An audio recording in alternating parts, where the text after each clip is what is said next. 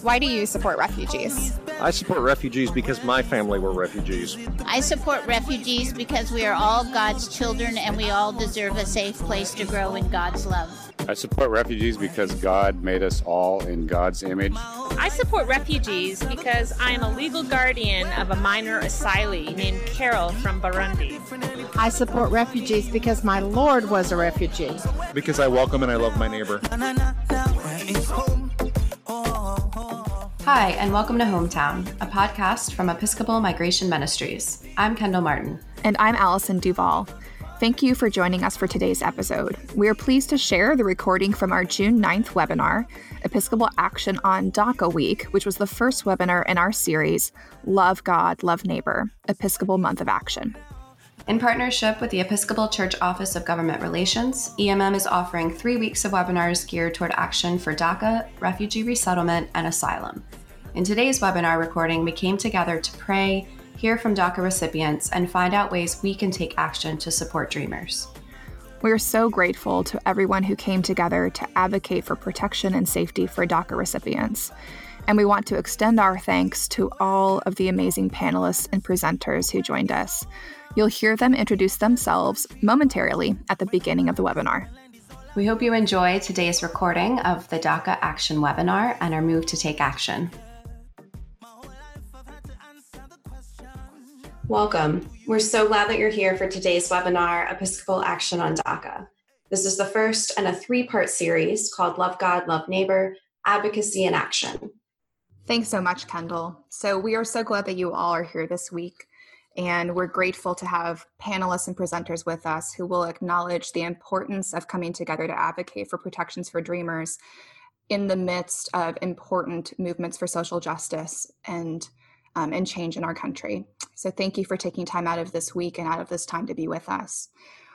As we start the webinar, we'll introduce our panelists and presenters, and then we will go into a time of prayer and reflection. From that, we will have 2 rounds of conversation. First, a conversation with 2 DACA recipients who've graciously given up their time to speak with us today, and a second conversation with the ethnic missioners from the Episcopal Church, who will speak about what we as a church at all levels can be doing in this time. Then we'll move into background on DACA and give updates on the current status and why it is so critical that we raise our voices to advocate for protections for Dreamers in this moment. That will lead us into discussion on how we can all be advocates, a Q&A with all of our panelists and presenters, and then we will transition into a time to take action. And to start, I also wanted to acknowledge what Kendall mentioned at the beginning, that this is the first in a 3-part series called Love God, Love Neighbor, Episcopal Month of Action. We originally had planned to do a really large fly-in Days of Advocacy in Washington, D.C. in June. However, the pandemic, of course, upset those plans. And we quickly transitioned to reorganizing this advocacy event into 3 webinars on protections for Dreamers, refugee resettlement, and on protections, asylum protections. So we hope that this webinar you attend today will be the first for you. We hope that we'll see you back next Tuesday, and then Tuesday, June 23rd as well. Rashad, over to you. Hello, everyone. I'm Rashad Thomas. I'm the policy advisor in the Episcopal Church's Office of Government Relations in Washington, D.C., joining you from my home in Maryland. I'm Kendall Martin. I'm the communications manager for Episcopal Migration Ministries, and I'm located in Richmond, Virginia. My name is Allison Duvall. I'm the manager for church relations and engagement for Episcopal Migration Ministries, coming to you from my home in Lexington, Kentucky. And now I want to thank again our panelists for giving so much time and energy to making this webinar an important moment for all of us. We are so grateful for your time and for your gifts and for your sharing. So I'm going to turn it over to our panelists. Anthony, over to you. Thank you so much. I'm Anthony Guillen. I'm the Director for Ethnic Ministries and Missioner for Latino Hispanic Ministries. I'm coming to you from Ventura, California, my home. And I worship at St. Andrews in Ojai. And my position, you'll meet the rest of our departments in just a moment. Samuel? Greetings from Raleigh, North Carolina. I'm Samuel Bourbon, the Associate Missioner for Latino Hispanic Ministries. Good afternoon.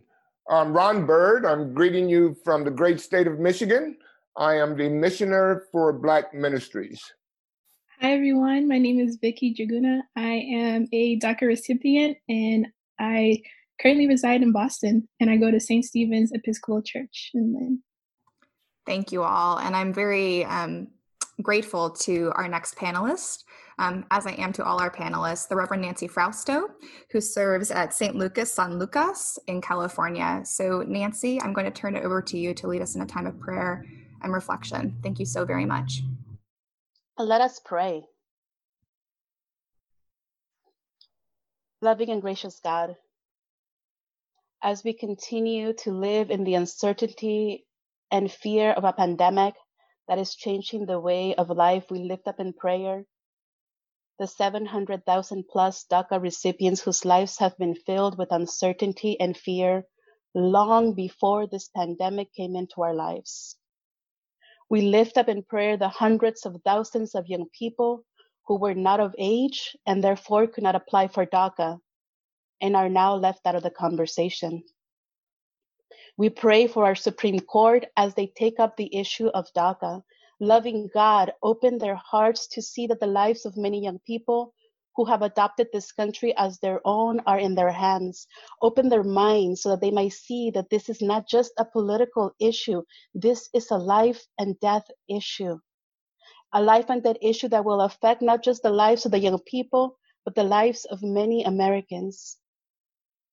In a time where normality of life has been uprooted, loving God, let all people of faith see that this is an opportunity for our country to create a new normal with equity for all people. May all who believe in the love you give be courageous enough to stand up to those who are being affected by this decision. All this we pray in your name. Amen.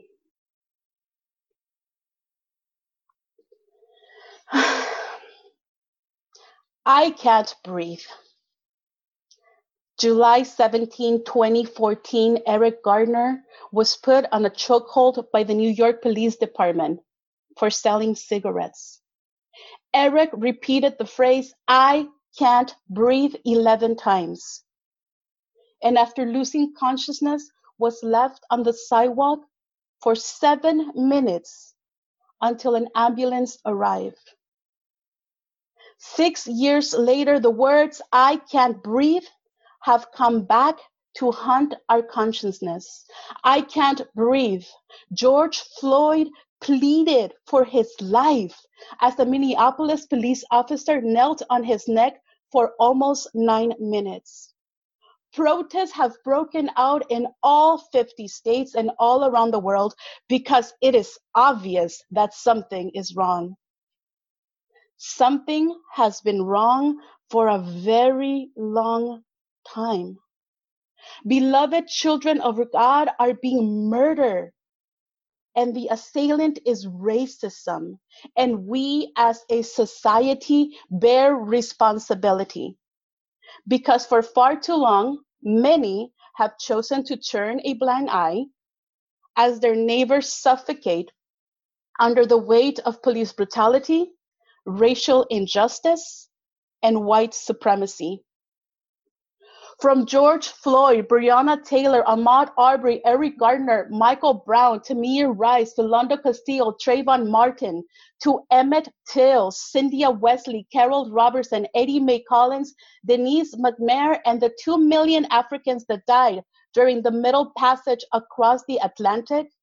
This land from California to the New York Island, from the Redwood Forest to the Gulf Stream waters, this land is soaked with the blood of people dehumanized, victimized, and carted aside as disposable.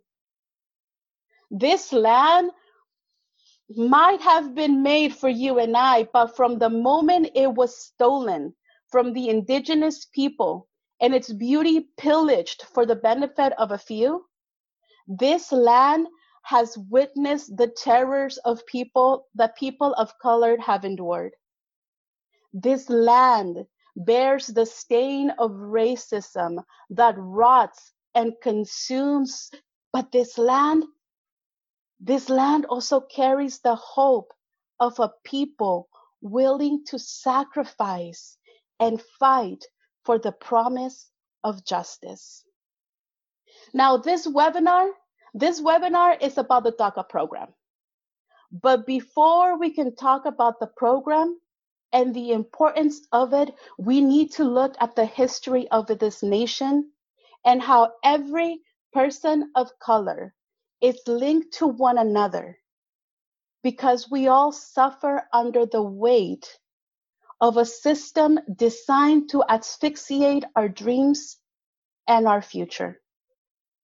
From its conception, the United States has followed the principle of manifest destiny, the idea that the United States was destined to be an Anglo-Saxon Protestant nation stretching from coast to coast. The idea that if you are an Anglo-Saxon Protestant, God has favored you, is the excuse that many have needed to, for example, steal land that belongs to others, steal human beings, pack them in boats, and use their labor to build a nation. 3, build borders and use military force in other countries to boast one's superiority over others. Now that last one is an important one in this conversation. Those who have left their homeland did so because the United States played a role in the destruction, poverty, and violence of their country. The United States then sold itself to the world as a nation with unalienable rights of life, liberty, and justice for all. People come to this country for a piece of the American dream. Now, DACA recipients, we want to stay in this country because it's the only home we know. And it's a home we love. And it is because we love this country that we stand and we fight for justice. We do not want to be part of the fairy tale of an American dream. What we do want, we want to be part of building an American reality where one's skin color is not probable cause, where all children are free to achieve their dreams without the fear of racism cutting their lives short. DACA recipients stand with our Black brothers and sisters in their proclamation that Black lives matter. Because their fight is our fight. Their fight for freedom is our fight for liberation. We are linked together because the big bad monster of white supremacy does not care if you are Black or brown, because it sees us both as unworthy and inhuman. Manifest destiny ruled that God had chosen the Anglo-Saxon Protestant as superior. This idea still lives in our church to this day. So I ask all of you, people of faith, all of you good Episcopalians, all of you faithful Anglo-Saxon Protestants, do you subscribe to the lies? Or will you stand with the people ready to turn this country around? Will you use your faith to guide you to do what is right as people fight to stay alive, fight to stay in this country, fight for justice? Every DACA recipient Whether they realize it or not, we all have been living with a limited supply of air since the program was rescinded. Every DACA recipient wakes up wondering, is today the day my dreams come tumbling down? Is today the day that 9 people decide my fate? You know, rumors have been going around that DACA will be permanently removed. Most of us are getting ready to receive those news because we are so sure it will probably happen. And many of us are trying to stay strong. But we need you to stand with us. We need to fight together to make sure that the future of this country is one of a blessing and not one cursed with deaths and deportations. We need you, as it is your moral responsibility to walk the way of love. Now, this webinar is step 1. What you learn here, take it, use it, and make a change. There is much pain in this world. So much pain in this country, right here, right now, when every day gives the possibility that a new hashtag means that someone else has died at the hands of white supremacy and racism. So we need all of you. We need all of you to remember that we are called. We are called to love God and love neighbor. Love your Black neighbor. Love your immigrant neighbor. Love your poor neighbor. Love. Love is more than just a word or a feeling. Love is an action. So we are calling you to act, to use your privilege, to use your power, to use your voice, to use your body.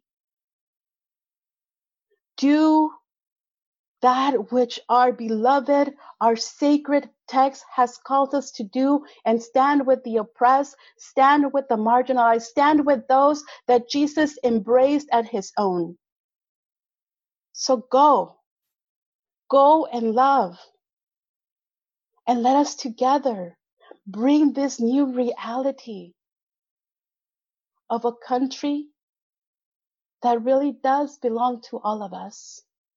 A country we all care for. A country where the lives of people are not stolen because of the color of their skin or the language that they speak. We have a lot of work to do. And we're counting on every single one of you to throw away the lies of manifest destiny and to bring in a new reality. Amen.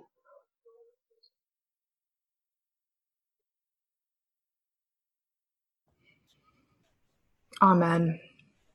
Thank you. Thank you. We are going to transition now to our first roundtable conversation with you, Nancy, and with Vicki. Again, thank you for being with us. So I'm going to turn it over to Rashad to start us off. Rashad, over to you. Yes, thank you, Nancy, for your spiritual reflection. It was very moving. My first question for the two of you is, tell us about yourselves and your families. Where were you born, and how did you come to the United States? So I'm the eldest of 3. I have a younger brother and a younger sister. I was born in Kenya in 1994, and I came to the U.S. when I was 2 years old. My family is very religious-based. My dad's a pastor, and my mom's a nurse. So I grew up in the church and being super involved, and God has played a huge part in my life. Yes. Okay. So I came into this country when I was 7 years old. I am also the oldest of 3. My brother is also a DACA recipient. My youngest sister is a citizen. She was born here. And we are a very close-knit family. And as you can tell by the collar, I am a priest in the Episcopal Church. I've been ordained now. Yesterday was my 7th-year anniversary in the ordination of a deacon. So I will be my anniversary to the priesthood will be in January, but 7 years go by rather quickly. Thank you so much. And we'd love to hear what your family's life was like once they got to the United States, if they met people who were supportive and helped them in their journey getting settled into life here. So when I came to the US, I was only 2 years old, so everything seemed normal to me. I didn't really understand what was going on. I was in a new environment. All I knew was that I was with my parents. So I went to school and I played with a bunch of kids, and my life was so normal. I played sports and instruments and went to church camp and participated in many youth church events. And my family was the ones that supported me most when I found out I was undocumented. They knew the entire time, but I didn't find out until I was 18. And once I found out, they were like, okay, these are the steps we're going to take. This is what we're going to do. And if you don't find a solution, we'll find something to help you, right? So once I got my DACA, my card to work and everything, I decided to go to school. And the Diocese of Massachusetts actually helped me with the grant to go to school. And my parents supported me to help me pay for school out of their pockets. And yeah, they're like the most supportive. My friends, they didn't really know. It wasn't something that I really told them. I wasn't really comfortable because it was still like a shaky time. It just started, and people were like not sure if it's gonna last, or like what are the rules of being a DACA recipient and things like that. So people didn't really know besides my family, and people around that heard like rumors that I was undocumented. They weren't really positive. They were just waiting for me to hear that I was sent back to Kenya, you know? So yeah, my life was pretty normal until DACA came, but yeah. So since I was 7, I have a bit more memories than my brother, who was 3 at the time. And unfortunately, when we got to the United States, people that had promised to help didn't. And my family and we were homeless for a while. So if you know LA at all, you know the area of Skid Row, and that's where there's a lot of homeless shelters and a lot of individuals without home. And I knew that that area rather well when I was a child. And it wasn't until my youngest sister was born that my family was able to get some help from the government. And as a citizen, my mom could apply for some programs, and we were allowed to stay in a family shelter. And we lived in a shelter for a while, and then they placed us in a program that would allow us to pay rent, that would help us pay rent. And that's when we ended up moving to another part of the city of LA. And it was there where my life became a little bit more stable. I was about 10 years old. So for the first 3 years in the United States, it was no bueno. And it was rather difficult and sad. But I will say in that time, my parents did their best to try to make a game out of everything for the children, so we wouldn't really see or understand the pain that they were going through and the sacrifices that they had to make. But once we found stable housing, that's when we actually found the Episcopal Church. And it was totally by mistake. My mom thought it was the Roman Catholic Church. I needed to make my first communion. We got there, and years later, I'm an Episcopal priest, so, it happens. But it was till that time when I hit about the age of 10, 11, that my life became a little bit more stable. And the church, All Saints, Todos los Santos in Highland Park, was my saving grace. It was my family's saving grace. And it was through that church that years later, when I discovered that I did not have a social security number, that I could not apply for FAFSA, that I had to turn down my acceptance to universities, even though I got accepted to some really amazing places, that's when I started to discover what being undocumented really meant. And while I'm not gonna lie, I went through a very angry stage because I thought everything I had worked through was down the drain. It was my church and my priests that got me out of that funk, and the church built a scholarship program that would allow me to continue on with higher education and then seminary. So the big support we definitely found with the church, and then some beautiful angels along the way that led us to a place where we now find ourselves in a situation where my whole family has good jobs, good paying jobs, a roof over our heads. But we still remember what it was to be without a home and what it was to be hungry. We'd love to hear from both of you about your lives today, your family and friends today, your work, your academics, your aspirations, your ministry. So Vicki, if you'll start us off, tell us about today. My life today is pretty good. I just graduated with bachelor's in dental hygiene from a private college out here. And thank you. And I have a stable job. I have a great job currently, and I have a great support system with my friends and family. And I really do have plans on going back to my country and helping them with like oral health. I'm really big on that now since it's my profession. I want to go back and help and educate people and kids. And, you know, oral health is tough out there. Like, it's not really as important as overall body health.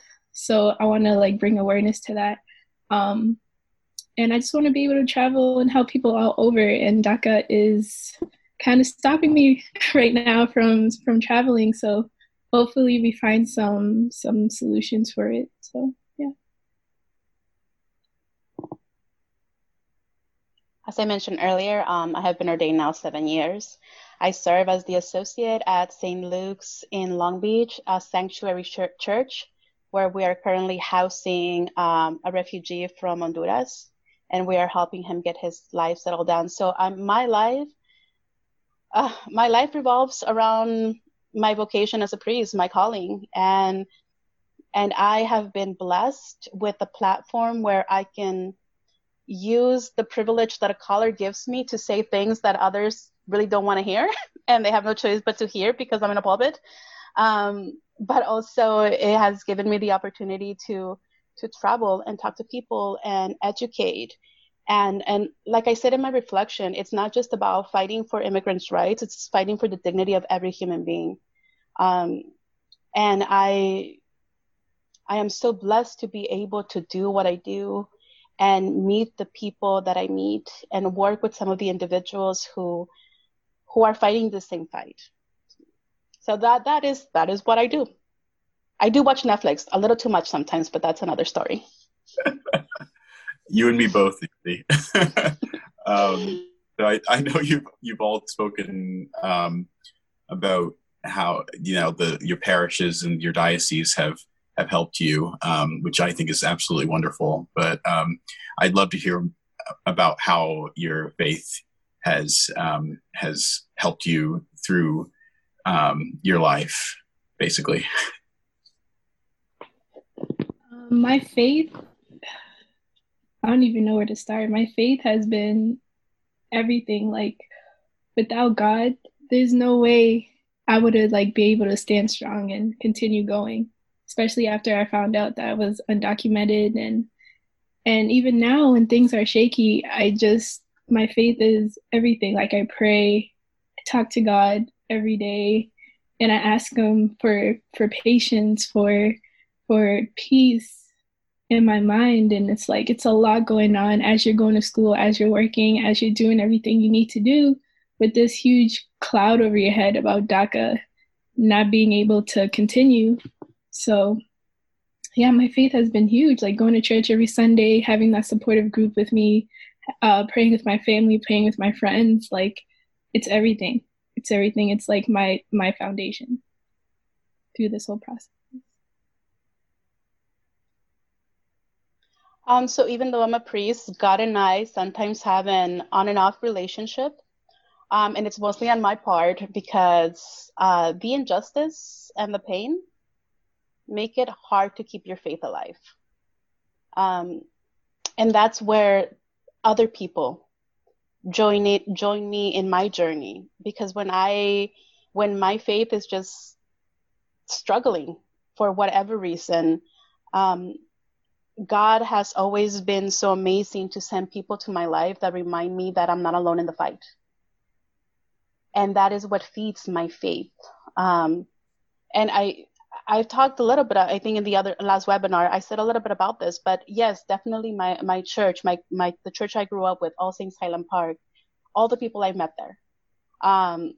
In today's webinar, Father Anthony Guillen, the way that he has mentored me and pushed me has been amazing in my faith journey, because again, it shows me I'm not alone. Certain things that I see the church doing that I am amazed by is, for example, when my diocese, the Diocese of LA, passed a resolution to be a sanctuary church. I never thought I would see the day where a diocese in the Episcopal Church would vote. The majority, I think there was only like 1 or 2 no's in the whole diocese. And of course I paid attention to those, but again, but like being able to proclaim our faith and our calling as Christians to do what is right feeds my faith. I mean, other things that I would love to point out is stuff like the cathedral in Indianapolis. When the children were being caged, what did they do? They did a visual of what it looked like, and it was the Sacred Family inside cages. The Diocese of San Joaquin did an amazing walk, a pilgrimage, where they walked for miles, showing support for people who are undocumented. And when I see those things on the days where I'm just having the roughest time because I just feel like the world is against us, I see the church step up in those ways, make those calls. Webinars like this feed my faith to continue on this fight.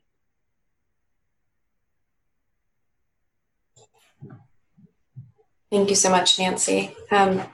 Vicki and Nancy, I'd love to hear if there's anything that you wish Americans understood about DACA recipients. I apologize for my dog. About DACA recipients and their experiences and their families' experience, if there's anything that you wish folks knew. When it comes to DACA, people that are outside that don't really know about DACA, I want them to understand that we're here to support and we're here to help, and we pay taxes and we do everything else everyone else does in America. We just don't have a piece of paper to prove it. You know what I'm saying? So I want people to understand that we're not coming to America. We're not fighting to be here so we can leech off of what it has to offer. We're here because we found a better opportunity from wherever we came from, whatever country.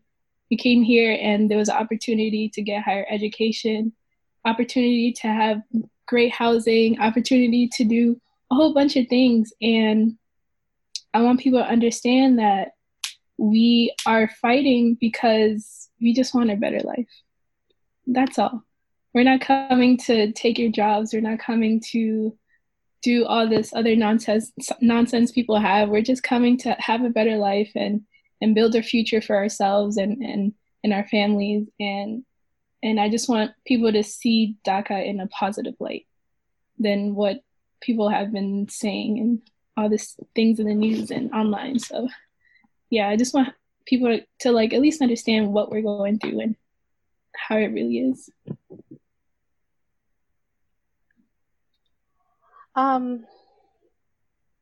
So in the last webinar, there was a young man in the as a panelist who said something that has stuck with me.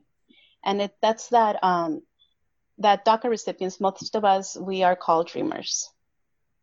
And what this young man said, and I can't remember his name right now, but he was from Virginia. He said, we're not just dreamers, we're achievers. because we have set our mind to something, and most of us are achieving great things in our education and our careers. So what I want people to know about DACA recipients is that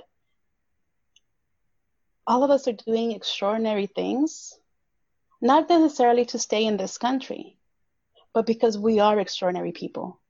We are people with many gifts. We are intellectuals.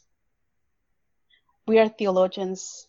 We are bringing amazing gifts into this country, which is our country. Another thing that I want people to know is that there's this misconception that, well, you should just apply to be a citizen. Well, you can't do that. It's not, having DACA does not give you a pathway to citizenship. DACA is good,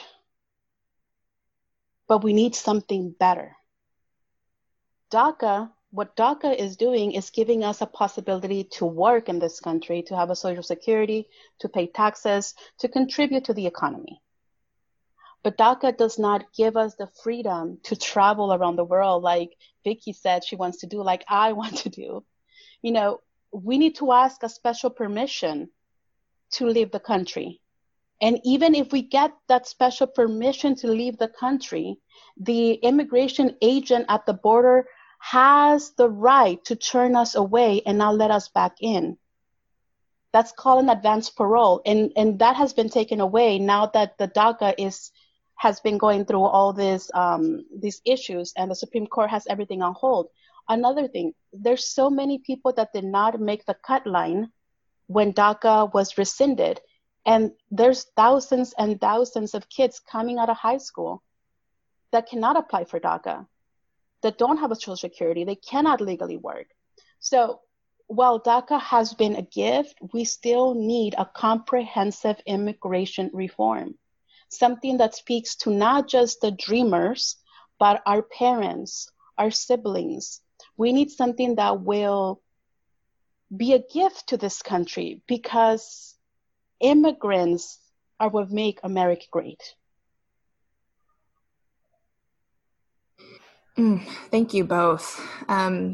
Before we turn to our next roundtable, we wanted to open the floor to both of you if there's anything else that you'd like to share, anything that you wish you had said. So Vicky, over to you.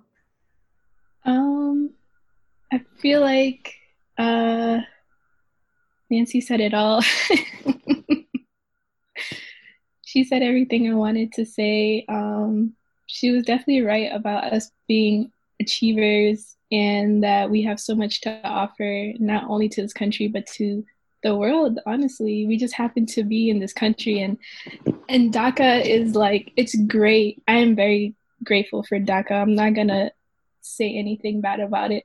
I just wish it was more, I just wish it was like a green card or a citizenship. I just wish, because I could do so much. Like, I've done everything that I can now, and DACA is just like that door that's like stopping me from continuing my progress. So, yeah, I just want everyone to be supportive. And if you meet a DACA recipient, just hear their story, understand where they're coming from, and just be, open-minded to what they're going through. And that's all I have to say.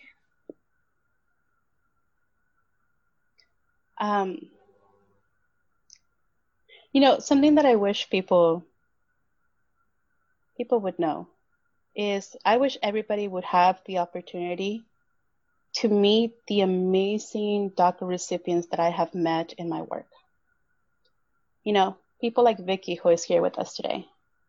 I'm in awe by her, because, she could have said, I want to stay in this country to have a better life. But most of the things that she has said is she wants to give back. She wants to go back to her country and help others also. Like, there's so many stories like her, so many wonderful people like her that want to be able to give back to this country, but to other places, that want to make this world a better place. And I wish people would have the opportunity to really get to know the stories of all the DACA recipients, to know their struggles. There's this idea that if you are not good enough, you shouldn't have DACA. That, you know, that you need to be like a master in, I don't know, like math or something I'm really bad at. You know, that you have to have like this high degree and be like this genius. And while some of them are, not everybody is. They have other gifts. We have artists. We have amazing artists. You know, and every single one of the DACA recipients has something to offer. Just like every single one of the citizens in this country has something to offer. Just give us an opportunity. Get to know the human in us. That's what I want people to know. Get to know our stories, get to know our struggles, get to know those dreams, get to know how we have worked our butts off, working horrible jobs to be able to get through our education, to pay our bills. Get to know the amazing parents who now have children as citizens, and they're raising up those kids to be great people. So I definitely want to thank all of you who are here today and the work that you are doing, because you're allowing some of those stories to be heard and be known. And the thing is that we have so many amazing DACA recipients and dreamers in our congregations in the Episcopal Church. There's so many of us there. Get to know us. And I guarantee you're going to be amazed. Just look at Vicky. You will be amazed. Thank you, Nancy, and thank you, Vicky, so much. And I'm going to invite now our other panelists to turn their cameras on for the next conversation we wanted to have. And Nancy, the piece that you just mentioned about get to know DACA recipients, get to know the members of our congregations who have this status and who are seeking this protection and comprehensive immigration reform is so important. And that's really why we wanted to bring in Anthony, Samuel, Fred, and Ron into the conversation to speak to some of the pastoral considerations and like congregational considerations that we should all have in mind at this time.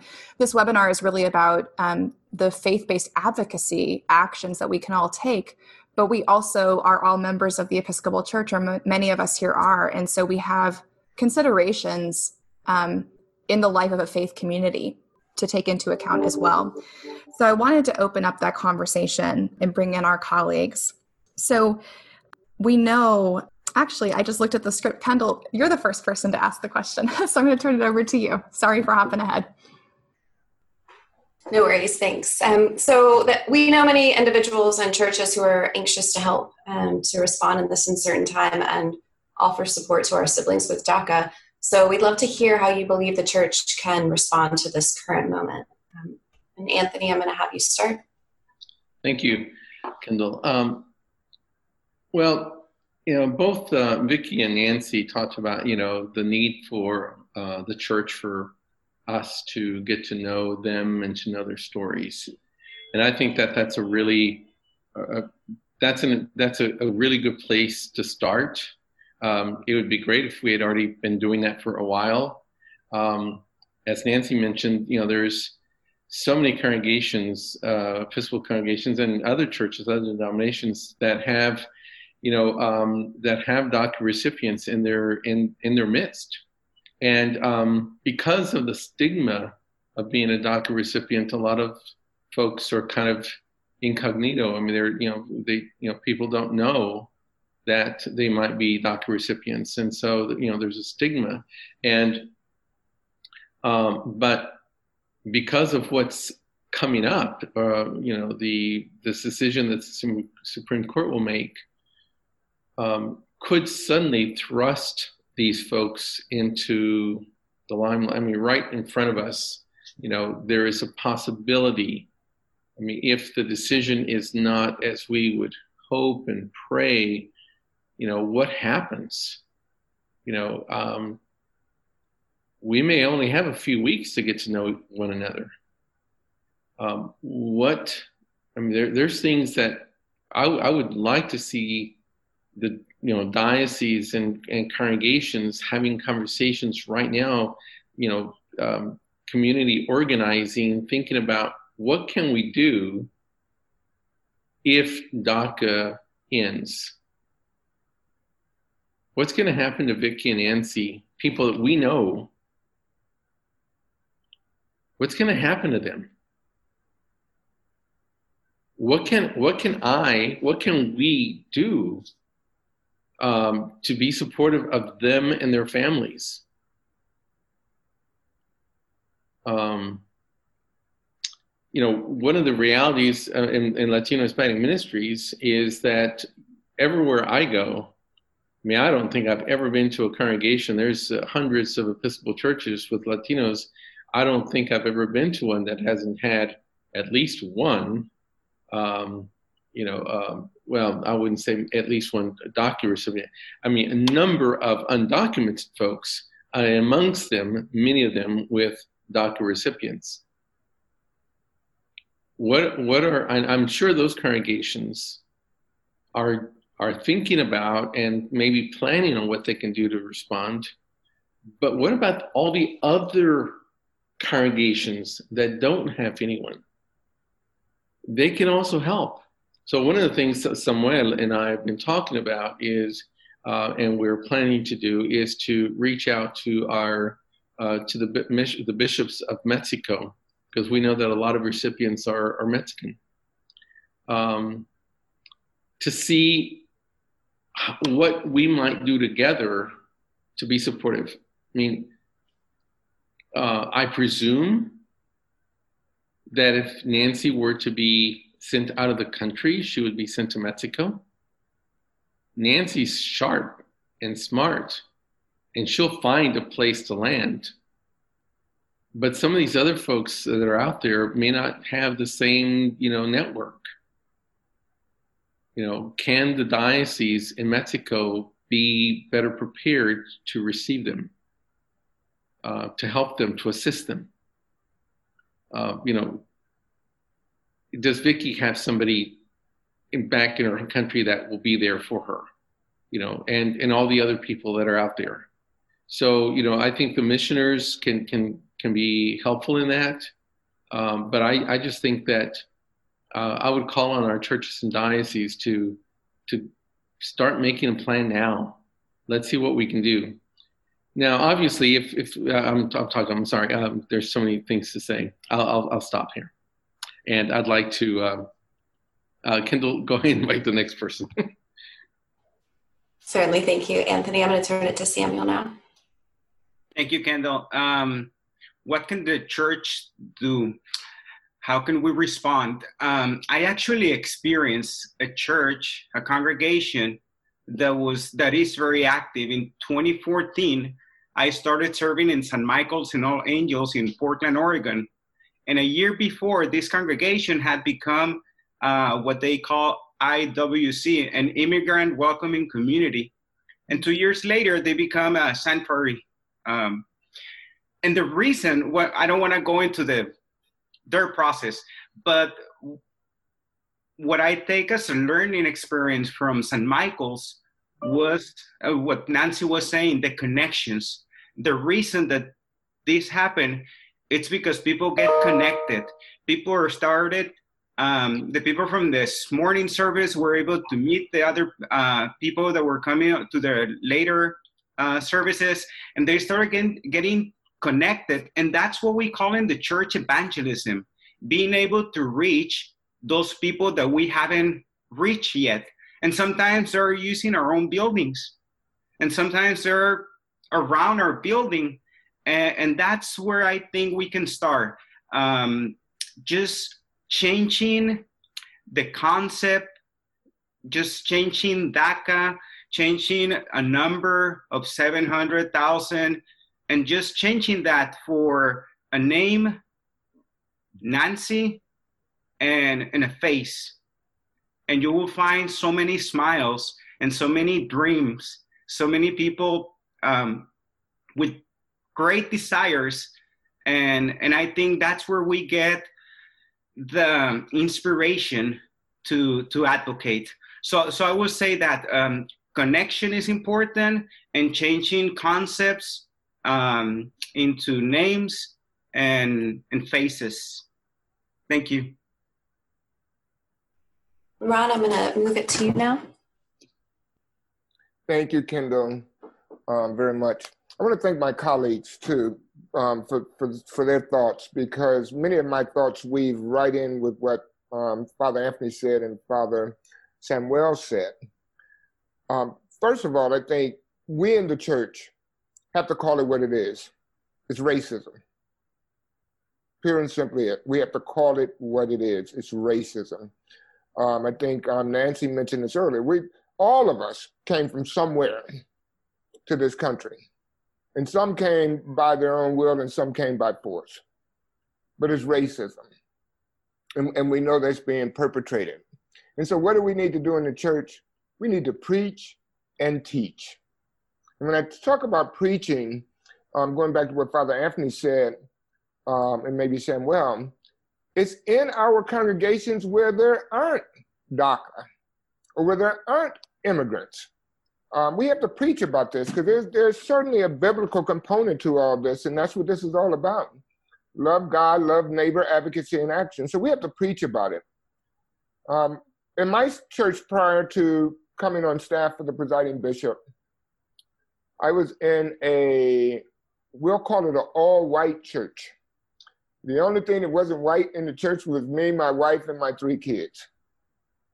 And so, of course, I took on this conversation of DACA. And here's what was interesting about that to me.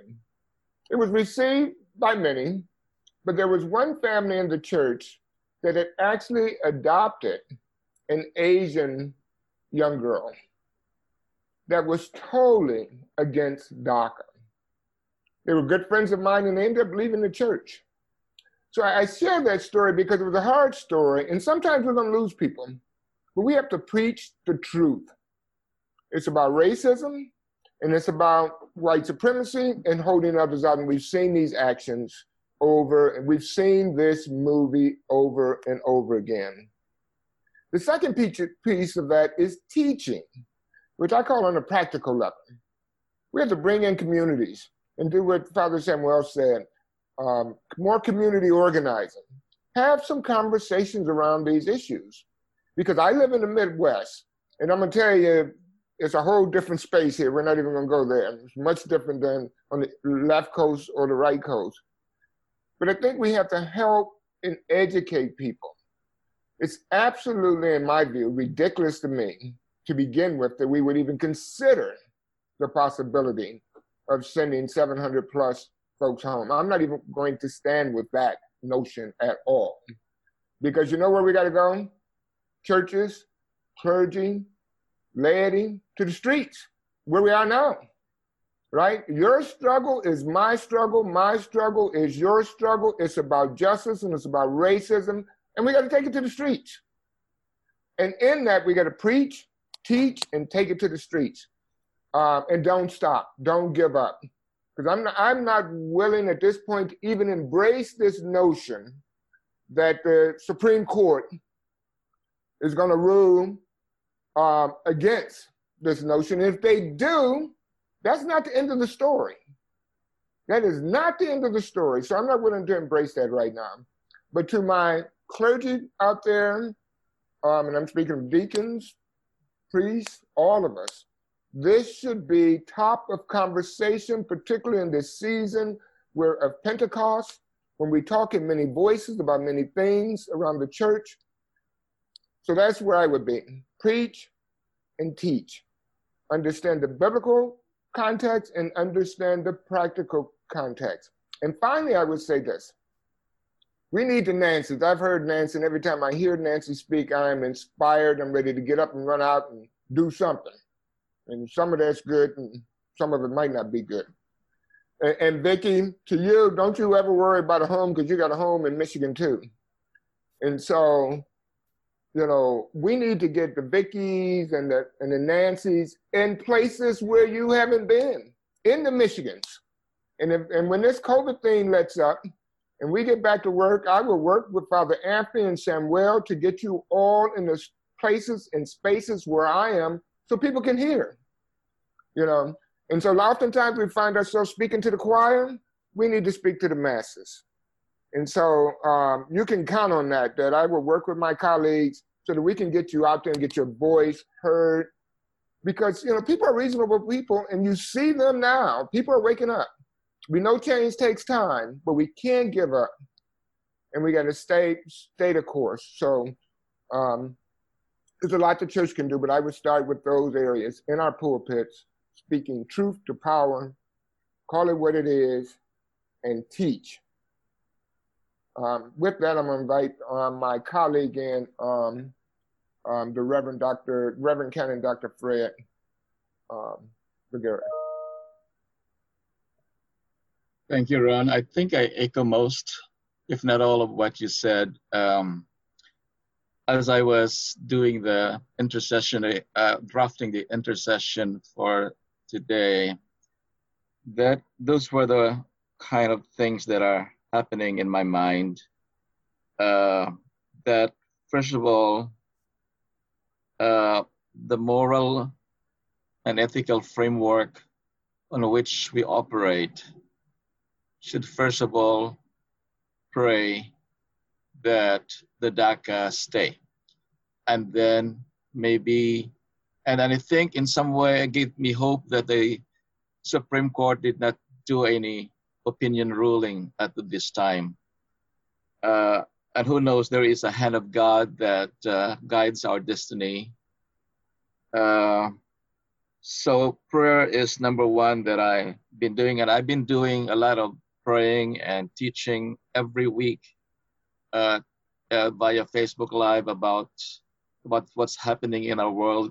And I have a white parish that I have constantly educate again and again about these wrong narratives that white racism has really been for a long, long time, since 400 years ago in the era of slavery and lynching. So resistance vis-a-vis sanctuary. Our diocese of Long Island is also, like LA, is a sanctuary diocese. And we have had some of the people who are, chased or by the ICE that we have harbored and, kept. Now, the process of education is very important because, as I said earlier, American racism breeds on false narrative. The narrative of slavery is founded on the basis of there is a superior race, the white race, and the rest of the other races and colors are secondary or subhuman. If you could just see, one of the things that really kind of educated me but last October, we went to Montgomery, Alabama, and went to that Museum of Slavery and Lynching. And, you could not imagine how a human being or how human beings can inflict such pain and agony and injustice to another people unless they have that kind of narrative in their minds. So the false narrative of white racism, of white supremacy must be eradicated. The second thing is that this, as Nancy said about this manifest destiny, my country, the Philippines, is one of the beneficiary or victims of, manifest destiny. Just after our revolution from Spain, we thought we had independence, and the Americans came over and took over using that manifest destiny that they, McKinley's, the benevolent assimilation was actually founded on manifest destiny. And I remember only Mark Twain who said that, we could not let the eagle, the American eagle, put his talons everywhere, not really to grant independence and freedom or even teach democracy, but actually to control the people, because they are the superior race, and it is sanctioned by God, manifest destiny. So in the church, which in fact our history of our own church, we were complicit with all those kinds of wrong narratives. And so our task is really to dismantle not only the structures of injustice, but beginning with the structure of changing this false narrative. And so I remember that in our experience as a Filipinos, when we came to the United States, the first Filipinos who came here, we were at the time a neo-colony of the United States. And then we came with farm workers, and they also suffered a lot of racism. And one of them, who is Carlos Bulusan, said a vision of America is in the heart. America is in the heart and not in the outward form. And so when I was, just drafting that prayer, I said, what is the difference between DACA and tourists and immigrants and refugees in this country? Now, I think the main difference is that the tourists have their own country. The immigrants have chosen their own country. The refugees did not choose which states to live, but they were brought here and they have their own country. I think the DACA, as I'm studying it and I'm learning from Nancy and the others, this is the country that they know. In a sense, they really have no country to go back because they were brought here as children, and this is the only. So, in other words, bring them back to Philippines, bring them back to Mexico, bring them back to El Salvador. That's not bringing them back. It is actually banishing them from the country that they know, the country that they grew up. But this is their country. I'm a U.S. citizen. I go through immigration, but I know I have a country. When I want to die in my own country, I go back to Philippines. I want to, stay on my old age there. That is my country, original country. This is my adopted country. But the DACA, this is their country. They grew up here. And so to say, deport them, it's not deportation. It is basically banishing them to a world, to a country that they do not know, that they do not belong. This is their country. The only difference, of course, is they don't have the paper. And I think we need a lot of re-education and almost daily I'm praying for a change of heart. This country was founded on, at least the framers of the Constitution, on a moral and ethical framework that is Christian. But it is not behaving so because there is that nagging false narrative, especially the white racism. So, why all these things happen? Ron and I and the others are talking about, George Floyd could have died of COVID because he was infected. He had also a heart problem. He could have died. But his death from COVID or his death from heart failure would mean nothing. Why did God allow these things to happen? There is a purpose. And I think having a moral and ethical framework in your mind that is Christians, you could only see that there is a hand. There is a hand that guides our destiny and the destiny of this nation as as America is in the heart. And I think that is the one that we have to struggle. And I think I would be part of the resistance if that happens, that the DACA would eventually be. But I'm praying that this person in the White House would eventually be changed, and things can hopefully have a little hope. At least there will be a hope. So this, in some way, this may be a blessing that the Supreme Court did not make a ruling, and hopefully they will not make a ruling until after November, So that's my kind of my crazy thinking about it. But I really think that, as I said, the DACA are not non-Americans. They are Americans. This is the country that they know.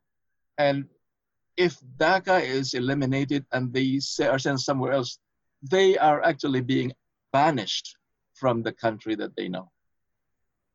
Thank you so much, Fred, and all of our panelists. It's been so important to hear from you today.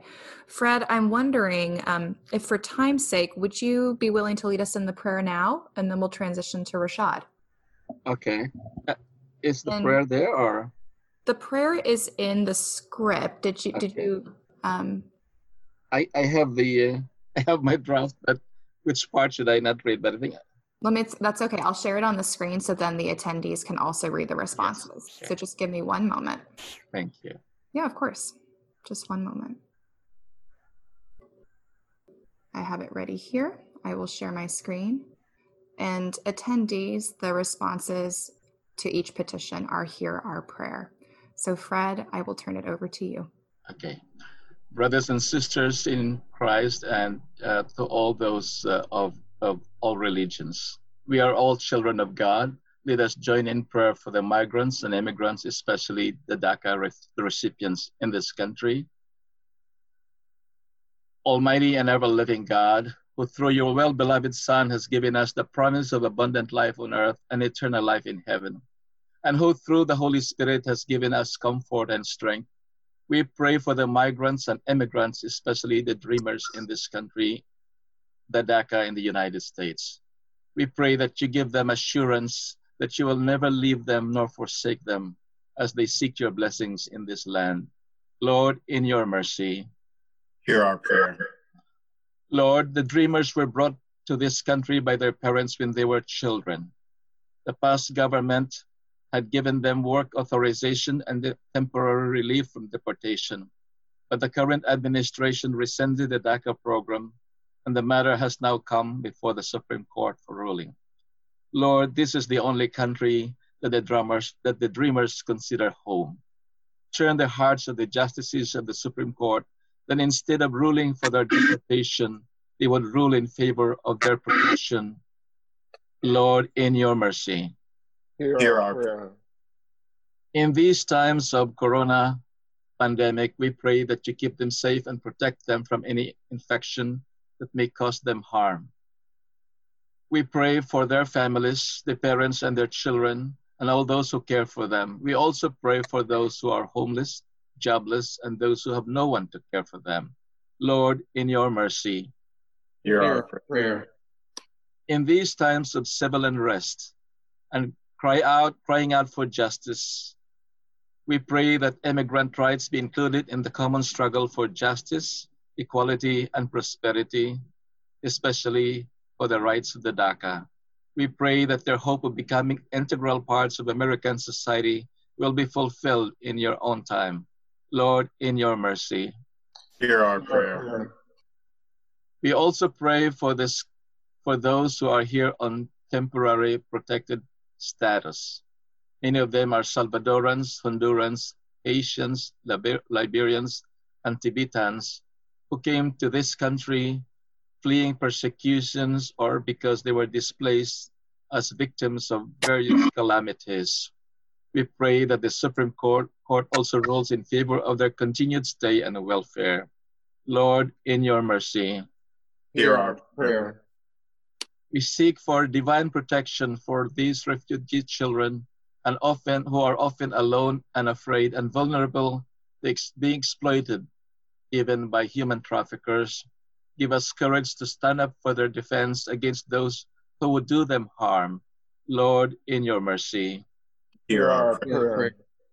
Grant us the courage and the wisdom to defend the poor, the oppressed, and the marginalized in this country. Grant us the spirit of collaboration and solidarity with all those who are seeking for change in the systemic racism, inequality, and social injustice plaguing this country. Break down the walls of our separation from you, O God, and from one another. Lord, in your mercy, hear our prayer. Guide the leaders of this nation, especially the President of the United States, the members of Congress, the Senate, the Supreme Court, governors, legislators, judges, and all those who make and enforce the law of the land. Turn their hearts for love and mercy for justice and compassion. Give them wisdom that they may choose what is right, what is just, and what is reasonable. Make them bridge builders and advocates of peace and justice, and not makers of walls of hatred, bigotry, and prejudice. Lord, in your mercy, hear our prayer. From the vision of the framers of the United States Constitution, this country was destined to become a shining example of e pluribus unum, from many to one. While it was first referred to the unity of many different states, it has now become a rallying cry for the unity and diversity from the many nations that have come to this country. From many nations in the world, from many cultures of the earth, from many dreams of humanity, the hope for the United States is to be a single people, ruled by peace, feasting in freedom, and respecting the dignity of every human being. Help us to embrace this vision of our common humanity and be able to preach and teach it, that we may all become a beacon of hope for the world. All this we ask in the name of Jesus Christ our Lord, who lives and reigns with you and the Holy Spirit, one God, now and forever. Amen. Amen. Thank you so much, Fred and panelists. We're going to quickly transition to the advocacy background for today's content. And I'm going to turn it over to Rashad. So Rashad, just give me one moment to pull up the right spot. All righty. So we're going to begin with an overview of the DACA issue. First of all, the quest for a legal settlement for undocumented people brought to the United States as children has been long and circuitous. The first DREAM Act was proposed nearly 20 years ago by Democratic Senator Dick Durbin of Illinois and Republican Senator Orrin Hatch of Utah. There have been several windows of opportunity to pass the DREAM Act in the years since, including at the beginning of the Obama administration, but each time the effort has failed. President Obama and congressional Democrats attempted to pass the DREAM Act at several points during the first 2 years of his presidency, but they were never able to overcome the 60-vote filibuster threshold in the Senate. And that's what led to the creation of the Deferred Action for Childhood Arrivals, or DACA program, which uses the president's powers of prosecutorial discretion to shield much of the Dreamer population from deportation, in addition to granting work authorization to DACA recipients. As of today, more than 700,000 individuals currently have DACA status. So why is DACA needed? I think you need me to tell you, because our panelists provided such a good response to this question, but it's important to sit back and reflect on the urgent necessity of providing legal protections for undocumented individuals brought to the United States as children. If you think about it for a second, these are folks who had absolutely no say in the decision to come to our country. And once they arrived here, they attended our schools, played on our sports teams, befriended our children, became part of the fabric of our lives and our communities. They grew up as American as you or I, as our two panelists so aptly demonstrate. Then when they got to age 18, many of them, as their classmates and friends, look forward to higher education and joining the workforce. These documented individuals realized that the path for them would be much more challenging. In many states, undocumented youth can't legally seek employment or cannot enjoy in-state tuition, the in-state tuition discount that is enjoyed by every other resident. And without DACA, you can't legally seek employment to support yourself and your family. Many states don't even allow undocumented individuals to obtain driver's licenses. The stress and precarity of these challenges alone are enough to wear down the constitution of anybody.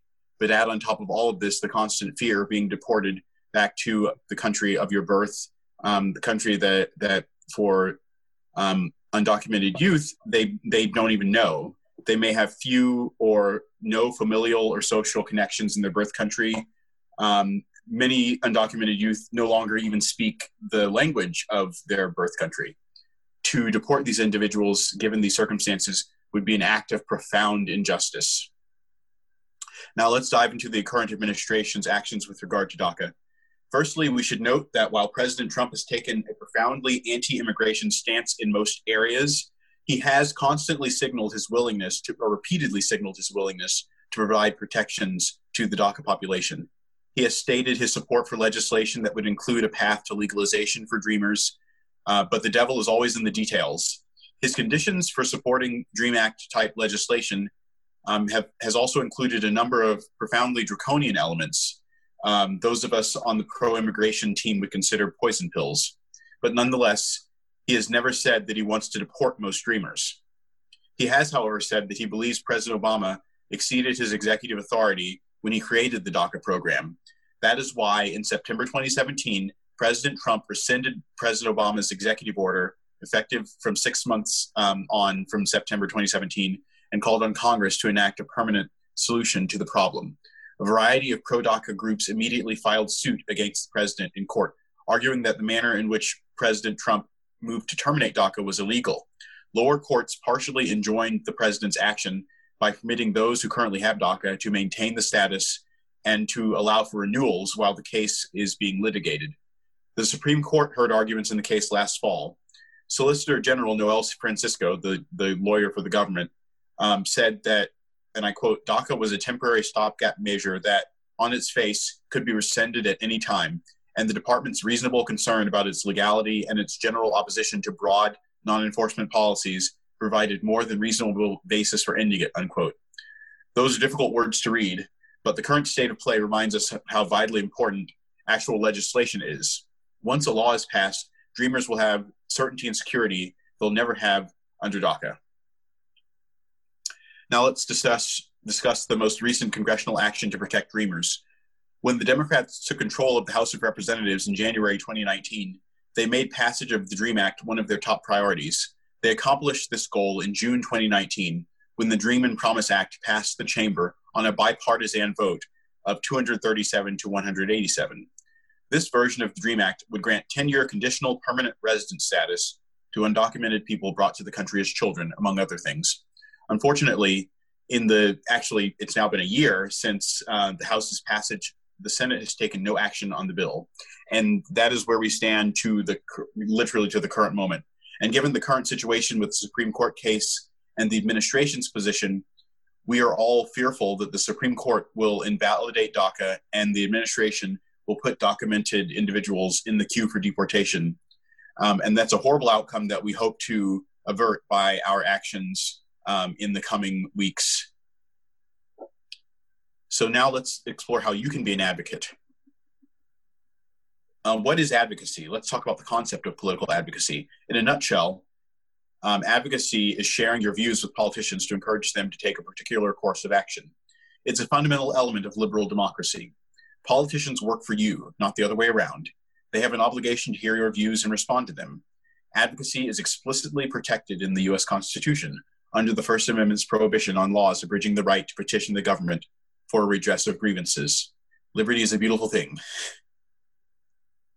Now, what about faith-based advocacy? For one, it most certainly is constitutional. See the First Amendment's free exercise clause. It is also important to recall that religion has played an absolutely crucial role in a wide array of social justice movements across American history, from the anti-slavery movement in the 19th century to the civil rights movement in the 20th century to the immigrant rights movement today, and to Black Lives Matter and other modern civil rights movements. People of faith are people of conscience, and the values we bring to the table, rooted in the gospel of our Lord Jesus Christ, have the power to change the world for the better. We must take our seat at the table and stand for our values in the public square. Your voice as a person of faith matters.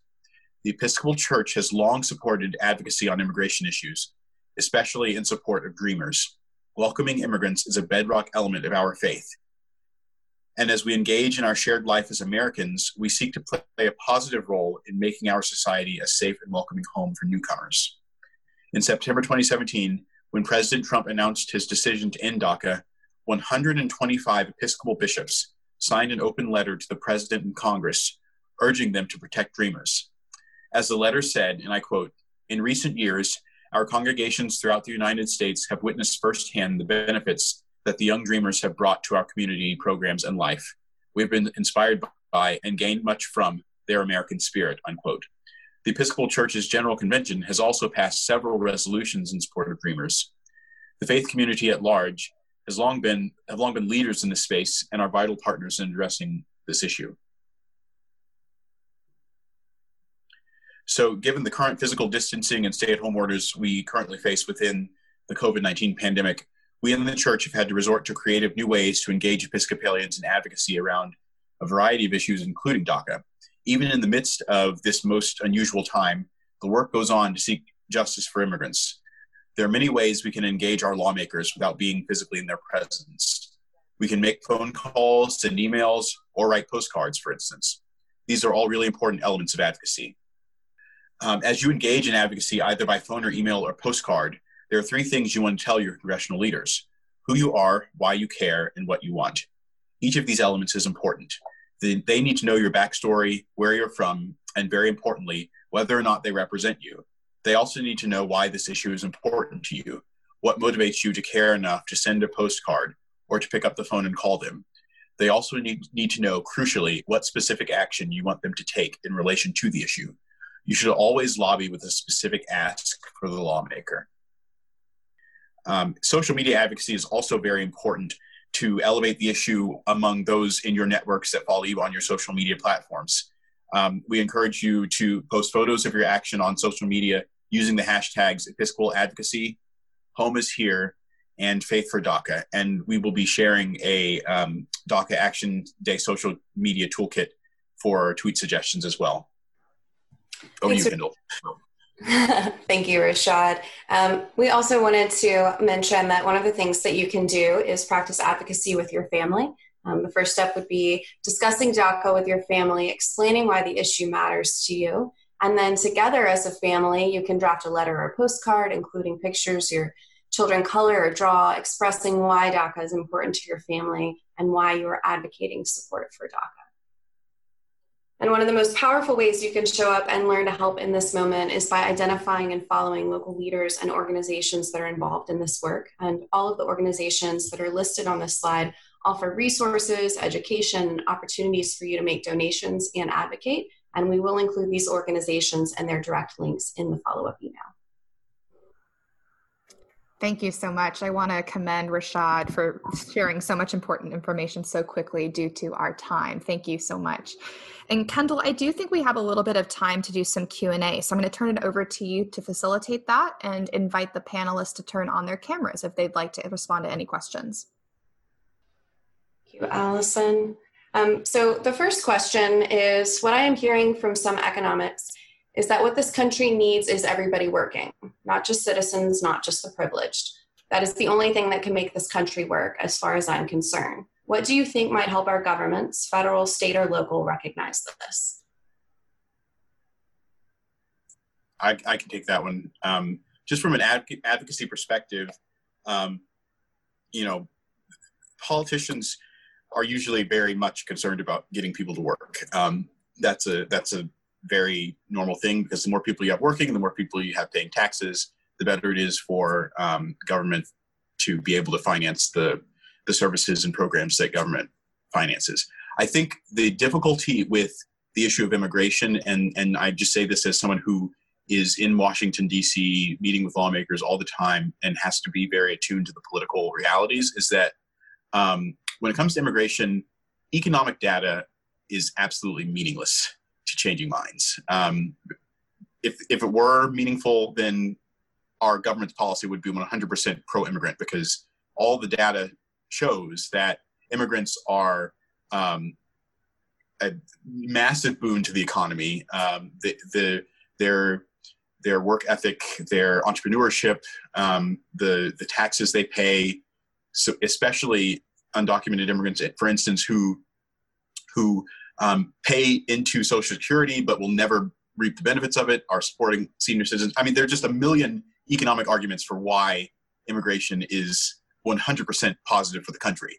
But the issue is that people don't care, because white supremacy is a hell of a drug, essentially. When your concern is more about the culture changing, or discomfort about people speaking a foreign language, or too many people who don't share your ethnic background or your culture being in the country, then you can throw all the economic data you want at someone, but it won't matter because their concern is not rooted in economics. And I wish more people who are in this space would recognize that, honestly. But the economic data is important. It's important to know the truth about immigrants. When people who are opposed to immigration say things about immigrants' economic contributions or their use of public assistance programs and all that sort of thing that are just not true, it's good to know that information. But at root, it's not really about the numbers. It's not really about money. It's not really about economics. It's about morality. If I might just add to a bit to what Rashad said, I think too, politicians care about the economy, but they also care about getting elected, right there at the top. And so part of what we talked about and that you've put forward is we have to get constituents involved, people that are passionate and care about this issue as we do, to bring in outside voices, not just within our congregations or in our church, but outside voices, right? And to move them towards action and powerful voices. One of the notes I took preparing for the conversation today is we have to bring together people of goodwill with power. That's what will make change. And so I just wanted to add that addendum, Rashad. They care a lot about getting elected. And if we can make it an issue and that will impact them directly, we could probably move forward with some change. Thank you, Ron. The next question I wanted to address, someone asked, if DACA does not have a path to citizenship, what does that path look like for DACA recipients?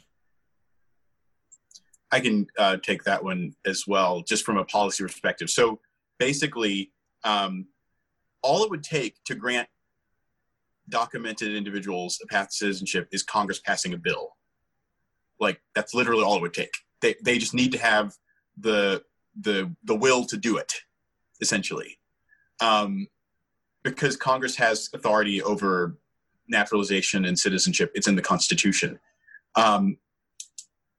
So the fault in all of this lies with Congress. And as I mentioned in my spiel, they've been trying to pass legislation for 20 years to provide a path to citizenship and protections for Dreamers. But every time it's come up, it's just not gone through. Unfortunately, that's the situation. But really, all it takes is Congress passing a bill. That's it. So that's why we need you to press your members of Congress to support legislation to protect Dreamers and give them path to citizenship. Thank you, Rashad. And our last question, I'm sure a few of you might like to speak to. How do we get our parishes to make the connection that anti-immigrant attitudes are also examples of racism? How do you see systemic racism different for Blacks versus immigrants? I'd like to share a little bit. I have a parish that is right now in Long Island that is maybe like 75% white. It used to be 100% white. When I was there are new Indian and Chinese and Latinos who have joined. But if we look at our church basically moving to the direction of a new ethos, I think with our, presiding bishop leading this change in the attitude of the church, we may lose a few members, but we may gain more members in terms of, and if we have, say, if we have 2.5 million people in all of the United States who are proponents of this new morality, of this new moral and ethical framework, then we could make a change. So I think the history of this country has always been, especially to the immigrants, is sometimes open and sometimes closed. When there is a preponderant attitudes and feelings is hard to change. It's hard to educate feelings. But if there are more people feeling it, in changing the structure of injustice in our church, there will also be a continuing change. The history of most revolutionary change often does not come from the system. It does not come from the institution. It always comes from a group of people who were enlightened and begins to push, just like the Black Lives Matter. I think this is getting reverberating in terms of people changing values, changing attitudes. And I think I'm an eternal optimist, and I still believe that no matter how hard a structure is, it will change. But our part in this is basically to do our part, is the education and changing of this framework that's about, we said earlier, the wrong narratives that have long been plaguing racism in this country. I just want to tag on a little bit to Fred too. When you think about Black Lives Matter, I think the shift that is coming about is moving it from sympathy to empathy, right? And so I think here, that's where we want to move the conversation. Racism is here. It's here to stay. I'm sorry to be the one to tell you that it's here to stay. But as we move more people to a space of empathy, then they will work in collaboration and in sync with what is appropriate, what is a moral responsibility, what is a Christian responsibility. And so I think we have to appeal to that level of empathy. I think that's what you're seeing now with the movement, right? People are still going back to their locales, but I think as Fred said, they're feeling it. They're feeling it in a different way. It's no longer just, I'm sorry, but I understand. I can put myself in the other person's shoes. And so I think that's what's shifting the narrative with Black Lives Matter. And I think that's what's going to shift the narrative with DACA as well. Just really quickly, I think that we have to take a really close look at our sacred texts and look at our prophets. Our prophets were not very liked in their communities.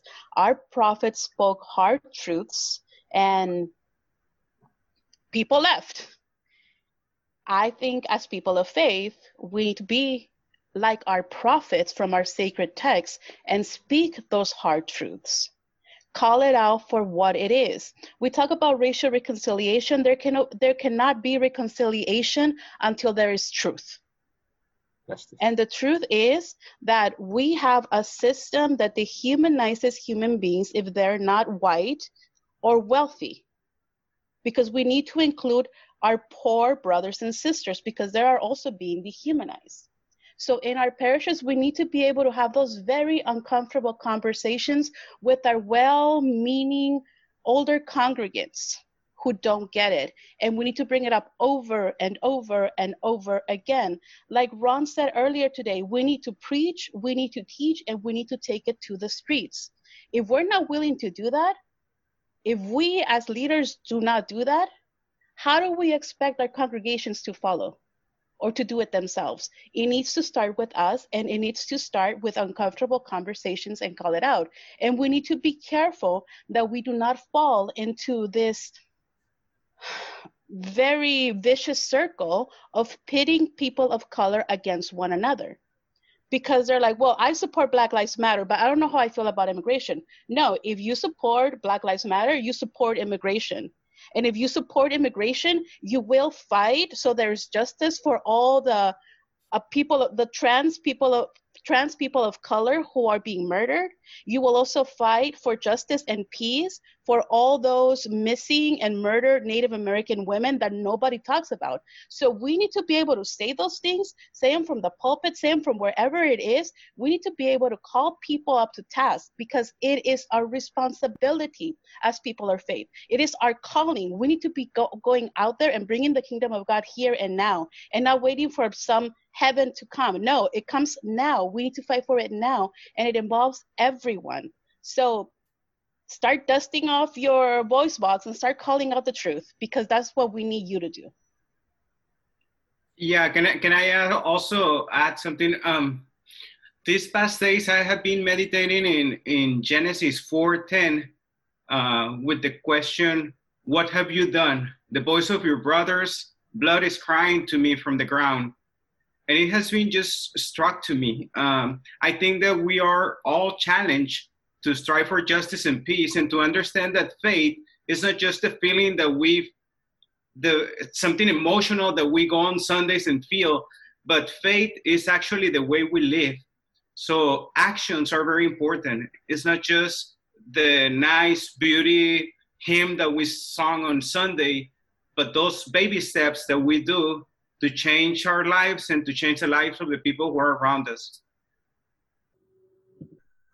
Thank you all so much. What an important time we've spent together this afternoon. I'm going to quickly transition us to close out. So please know, attendees, we are going to send an email to you this evening. It'll be in your inboxes in about 2 hours.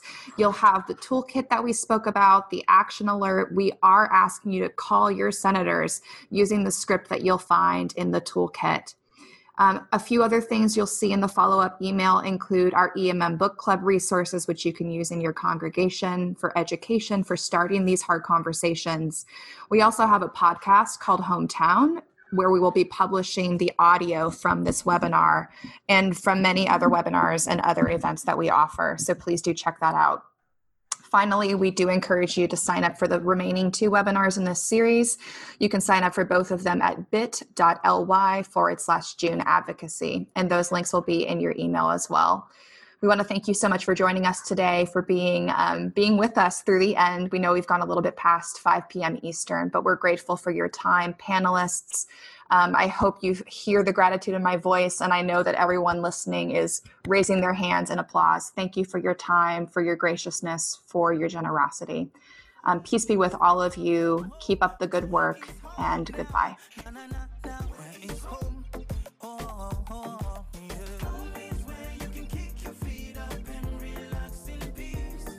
Listeners, thank you so much for joining us today. We pray that you will feel moved to explore the resources that were shared during the webinar and that are currently in the podcast notes. Just look at your podcast feed so that you can join us in advocacy for dreamers. We invite you to join us for the next 2 webinars in our series. Episcopal Action on Resettlement is June 16th at 3:30 p.m. Eastern Time, and Episcopal Action on Asylum is June 23rd at 3:30 p.m. Eastern Time. You can register at bit.ly/June Advocacy. This information will also be available in the podcast notes and on the EMM website. Please consider making a donation to support the Refugee Resettlement Ministry of the Episcopal Church. You can visit episcopalmigrationministries.org/give or text hometown to 91999 to make your gift today. Thank you for joining us today, listeners. Until next time, peace be with you and all those you consider home.